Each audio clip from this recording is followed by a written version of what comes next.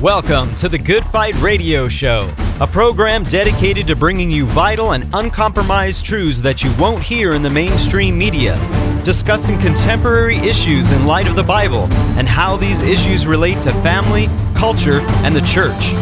The heart of this show is to glorify Jesus Christ and expose the works of darkness as He is commanded in Ephesians 5:11. Now here's your host, Good Fight Ministries' own Chad Davidson.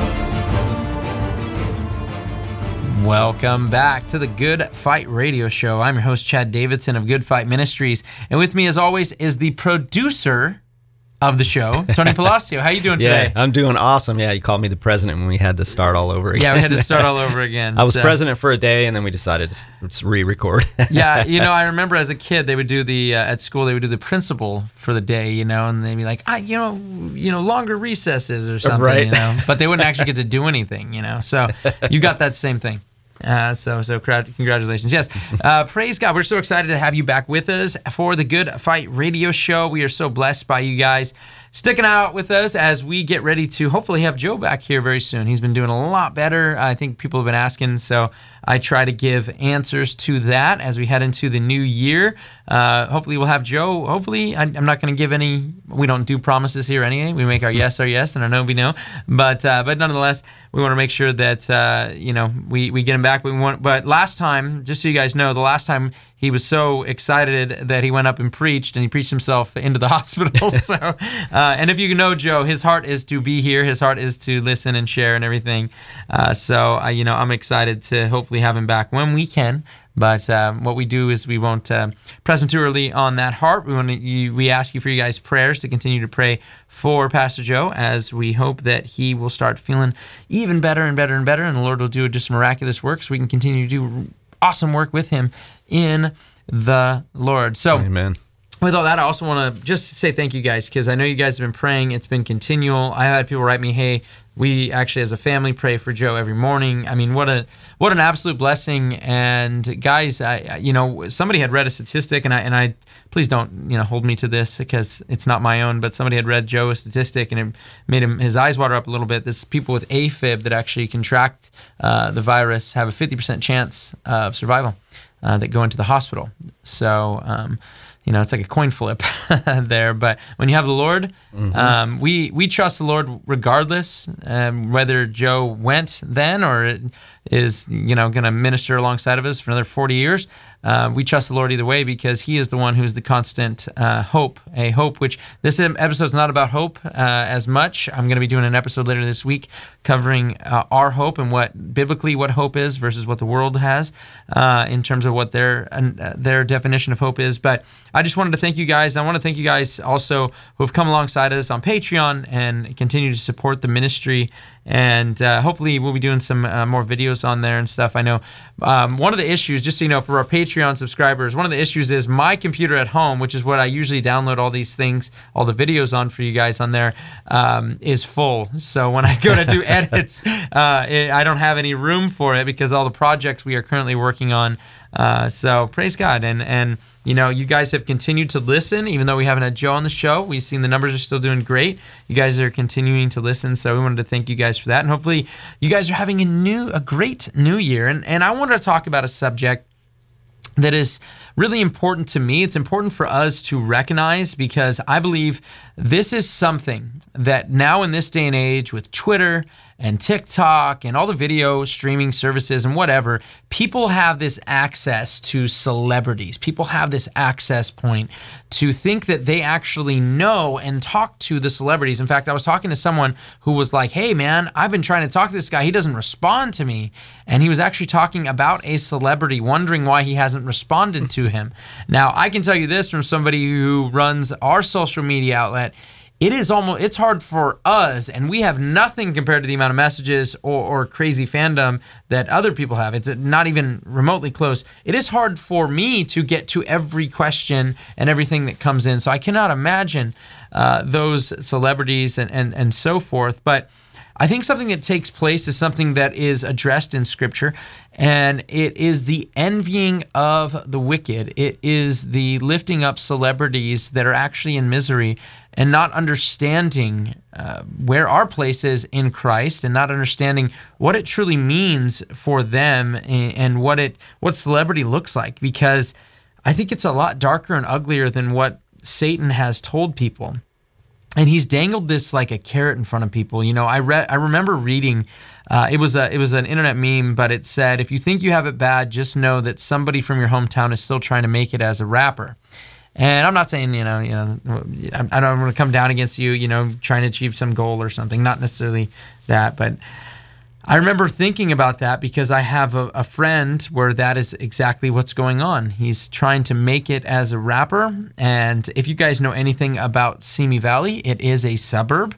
It was for many years the lowest rated crime rate in the country for any cities of 100,000 or more for a number of years. And then the neighboring city, Thousand Oaks, would be a little bit of a battle. But over the last few years, it's really fallen down quite a bit because of a lot of the drug use and so forth that have taken place. There's been really a heroin epidemic here in our local city.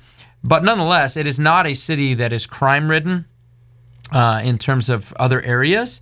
And so I remember even before I was saved, hearing some of my friends' music talking about, growing up on the streets and having to, bust a cap and all these things. I'm like, I don't know if he's ever shot a gun outside of a shooting range. I don't believe this man had, but it broke my heart because I remember just a couple years ago, he had been doing this rap thing, and all of his songs have to do with smoking weed, and most of his music videos that they record are him on top of other people's cars smoking weed. And it kind of just made me sad for him because Satan does this masterful job of getting people like him to look up to guys like the Snoop Dogs and these rappers, and that they look up to them so much. They want to be so much like them, and they're miserable for the fact that they are not like them, and they just want to be that and want to reach and attain that goal. And yet the people that have already attained that goal are in misery themselves. And this is why they're using copious amounts of drugs, alcohol, and so forth. And Satan does a masterful job of keeping both miserable, both those who have a quote-unquote attained it and those who are looking for it. And he does a good job at this because what it does is it shifts our focus away from yearning after God. The fact is that Acts chapter 17 tells us exactly why we've been born in our house, on our family, in the times and the places of our habitation. Why have we been born there? To seek, grope, and find our God. So if he can distract us so that we're trying to find the things of the world, the lust of the eyes, the lust of the flesh, all of these songs and whatever it is, celebritism that people want. I remember I used to always, I still do, I go out and share the gospel a lot in Santa Monica. It's a great place on 3rd Street Promenade. There's always a lot of people, so you get a lot of an eclectic group, and you get to talk about a lot of different things. But I have this addiction of sharing the gospel ever since I came to Christ. And I remember going out on 3rd Street sharing the gospel, and then I would get home at 1, 2, 3 in the morning, whatever time it was, and then I would go online and try to debate people on there online. And I remember I was going back and forth with somebody, and this guy would troll a lot of different Christian pages, and it was before I was running a Good Fight or anything at the time, so I didn't even know. I basically had no idea how the pages work, because nowadays you're able to hide people, block people, and all that stuff. Back then it was just your page, and when people wrote on your page, it was just like normal, like you wrote it. It was very weird, and they kind of fixed that, which is good. But there was one guy, and I remember him talking about, like, you Christians, if God loved you so much, why aren't you like Brad and Angelina? You know? Because he does love us so much. Yeah, thank God I'm not like them. And I remember thinking, like, could you have not found someone like a little more happy? You're right. Like, could you not someone like Angelina Jolie looks miserable? And by the way, did a terrible job with my grandpa's old friend, somebody who actually had my grandpa pray the sinner's prayer. I don't know where my grandpa's actually at, but prayed the sinner's prayer a long time ago. Louise Zamperini. She was looking for hope. She was looking for a purpose, so to speak. This is with all her money. This is after Brad Pitt and her, I believe, had split up because she said he was abusing the kids and a lot of different things, right? He had all the looks, right? That's the thing you say, right? Like, oh, you know, how's that guy in terms of looks? Oh, he's no Brad Pitt. You know what I mean? Like, he's the reference point, right, for good looks. And he had everything. Was married to Gwyneth Paltrow, broke up with her, was married to Jennifer Aniston, cheated on her with Angelina Jolie, and now I believe he just took his last what would have been the anniversary of him and Angelina Jolie and took some 20-year-old model to stay in the place they stayed for their honeymoon. Her and Angelina. So the pettiness, and you see the misery in that, and, Brad Pitt is a person, and I don't have him in my notes here. I have a number of quotes I want to get to, and I really want to exegete some text here. But Brad Pitt's a person that he grew up as a Christian. I know that I believe there's a Christian actor, and I'm not remembering exactly who it is, who actually came to faith because he was on a movie set and was given a Bible by Brad Pitt a long time ago. Oh wow! Yeah, pretty intense, but nonetheless. It's one of those things. He is somebody who's obviously miserable, and you can see it in his face. His face is deteriorating now. I think all the cigarettes and stuff haven't helped much. I remember he was caught smoking weed through an apple, something that kids do because they don't have enough money to buy a bong. Like, it's like the weirdest stuff from these guys, and you're like, this is pretty sad. And then you see the broken relationships and the damages, and like I said, the accusing of child abuse and so forth. So I just thought it's really interesting that, first of all, you chose that one. But second of all, the fact is, these are the ones you point to, that this is what happiness is. The achievement of having people follow you around with cameras when you're even in the privacy of your own home, right? From a distance, right? Lurking and all this stuff. Like, that's what you want in this life. That's what you want. And it's what Satan does an excellent job of, is getting our eyes off of the prize, getting our eyes off of the prize that is Jesus Christ. And this is not something that is foreign to those who have even written Scripture. Psalm 73, I think, is one of the most powerful Psalms, and there's so much to this text. And I want to examine it. I want to examine it in light of a few different things that I have written down concerning some quotes from celebrities.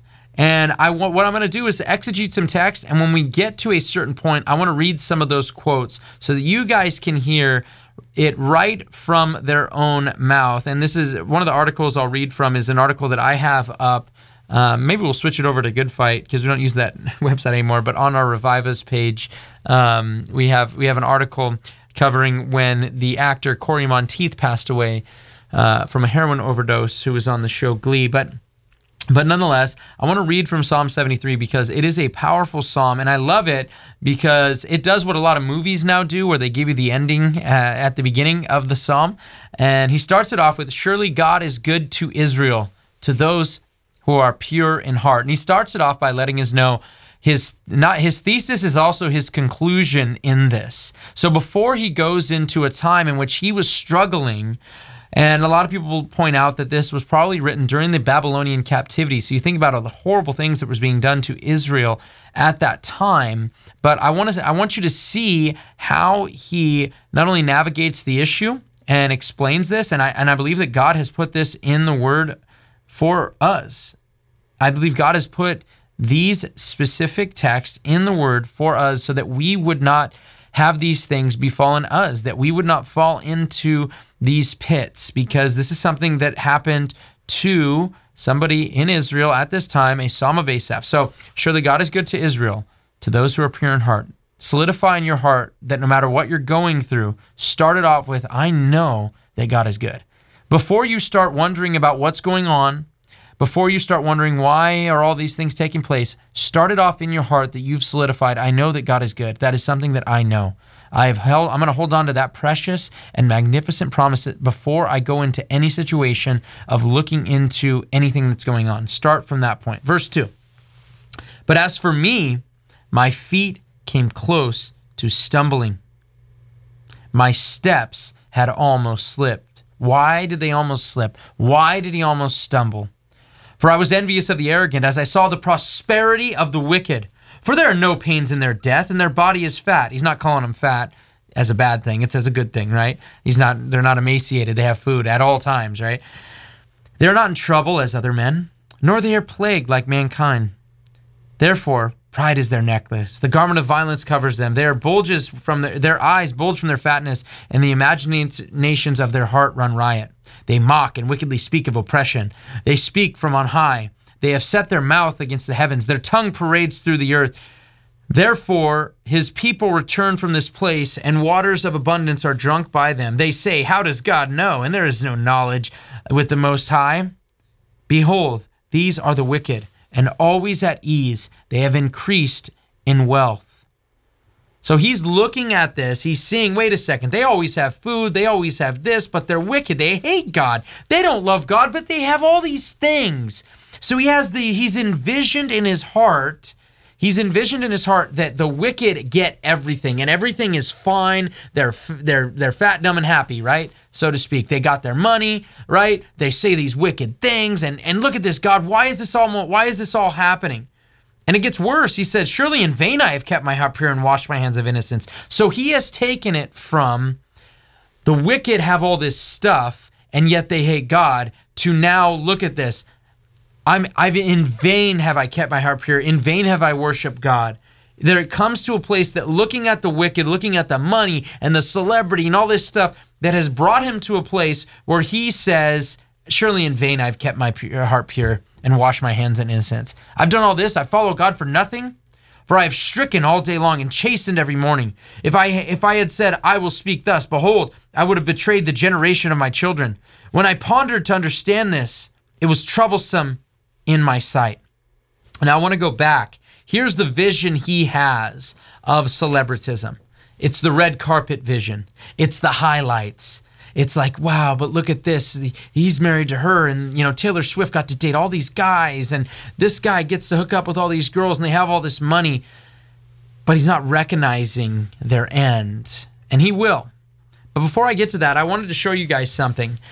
Now, this came from an article, and I'll start off with some death, which is sad, but this is true, and I think this will go better along the lines of a verse later. But I'm already looking, and Tony hasn't given me a time, but I'm looking at that meter, and it's going pretty quick. So I'm going to try to get through these quotes because I think they're powerful for us to understand what is then understood in this text. And I do believe that God is giving us his word, which is living, is active, and it is spoken very clearly, and it speaks to every single culture that has ever existed in this world, and it speaks to this culture as well.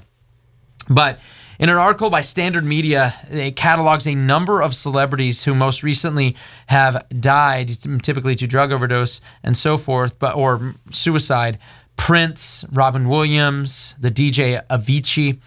And this is what it says, quote, in all of these cases, there is a disturbingly similar trend.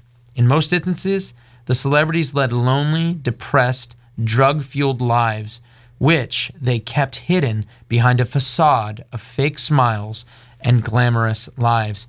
And I think when you look at Psalm 73, you see that fake smile. You see those who are completely, everything's fine. It's all good, right? This is great. This is what you should want. This is what you should yearn after. What are the goals you should set for this new year for your life? You know what it should be? I should want to be that celebrity. I hope that everyone knows me. Maybe I'll be a famous TikToker. In fact, we went out sharing the gospel recently on 3rd Street, and this guy had moved away from his entire family across the entire country to Santa Monica in order to be a famous TikToker. And now what is he? A homeless guy on the streets. And so Satan doesn't care if you are Corey Monteith, if you are Robin Williams, if you are Prince or Avicii or any of these celebrities who he can chew up and spit out and gloss up and then get other people to yearn to be that way. He doesn't care if you're the homeless guy on the street who thought he was going to be a famous TikToker or a famous actress, or the one he convinced to do, somebody convinced, he sent someone, a children of disobedience, to convince you to do porn after you left your family from the Midwest to get stardom. And this is an easy way to make money. He doesn't care if you're the one who will always be the local rapper. He doesn't care which one you are. But as long as you don't put your eyes back, as long as you don't look back to God and actually figure out what the issue is.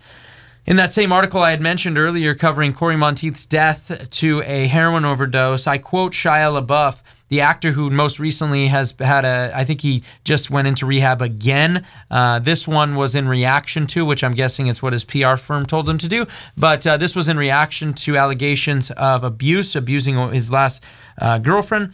And this is a quote from him. He says, quote, sometimes I feel like I'm living a meaningless life. I know I am one of the luckiest dudes in America right now. I have a great house. My parents don't have to work. I've got money. I'm famous. But it could all change, man. It could all go away. You never know. Why am I an alcoholic? I haven't a blinking clue. What is life about? I don't know. Most actors on most days don't think they're worthy. I have no idea where this insecurity comes from, but it's a God-sized hole. If I knew, I'd fill it, and I'd be on my way.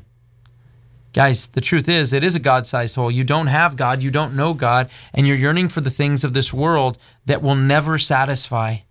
You will always be chasing the oasis, looking for a drop to drink, and Satan sometimes will get you a couple droplets, but eventually he'll keep getting you chasing and distracted away from the truth of God's word and keep you away from salvation. That's what he wants. Don't let it happen, and don't also be where Asaph was, where he was looking towards these wicked and envying their ways. Harry Potter's own Daniel Radcliffe said this about being followed all the time. He said, the quickest way to forget about the fact that you were being watched was to get very drunk. Then, as you get very drunk, you become aware, oh, people are watching more now because I'm getting very drunk. So I should probably drink more to ignore that more. Part of the thing is the expectation that you should be delighted all the time. You have a great job. You're wealthy. You don't have a right to not be excited about the thing all the time. I think that's a pressure as well. You suddenly start to feel, man, I'm just feeling some human emotion of sadness. Does that mean I'm doing this wrong? Am I not doing good at being famous?